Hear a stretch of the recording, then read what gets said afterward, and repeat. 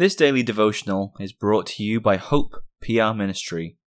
We would love to hear from our listeners, and we ask that you would contact us at hoperwc@gmail.com with any feedback or questions you might have. We hope that you are edified by this content. For today's meditation, we'll read from Genesis chapter 1, verses 27 through 31. So God created man in his own image. In the image of God created he him. Male and female created he them. And God blessed them. And God said unto them, Be fruitful, and multiply, and replenish the earth, and subdue it, and have dominion over the fish of the sea, and over the fowl of the air, and over every living thing that moveth upon the earth. And God said, Behold, I have given you every herb bearing seed, which is upon the face of all the earth, and every tree, in the which is the fruit of a tree yielding seed. To you it shall be for meat. And to every beast of the earth, and to every fowl of the air, and to every thing that creepeth upon the earth, wherein there is life, I have given every green herb for meat. And it was so. And God saw everything that he had made, and behold, it was very good. And the evening and the morning were the 6th day. It was good.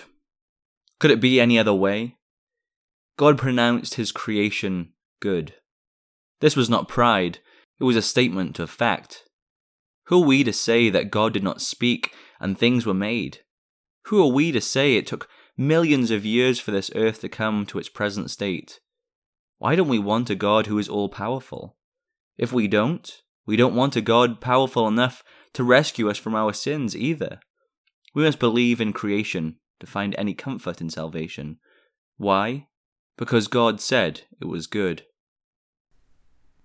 The Psalm Choir will close for us today by singing from Psalter number 278.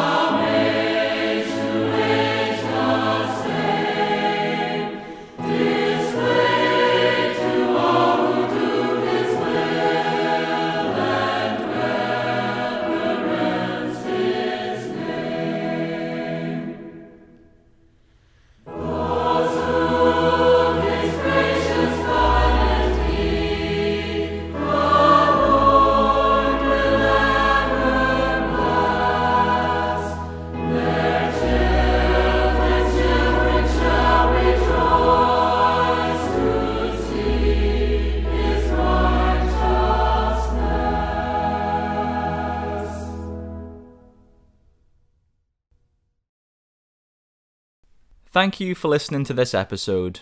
We encourage you to visit our church, Hope Protestant Reformed Church in Walker, Michigan. Our services are at 9:30 a.m. and 5 p.m. on Sundays. If you wish to learn more about us, please contact us at hoperwc@gmail.com, and we'll be happy to help with any questions you may have.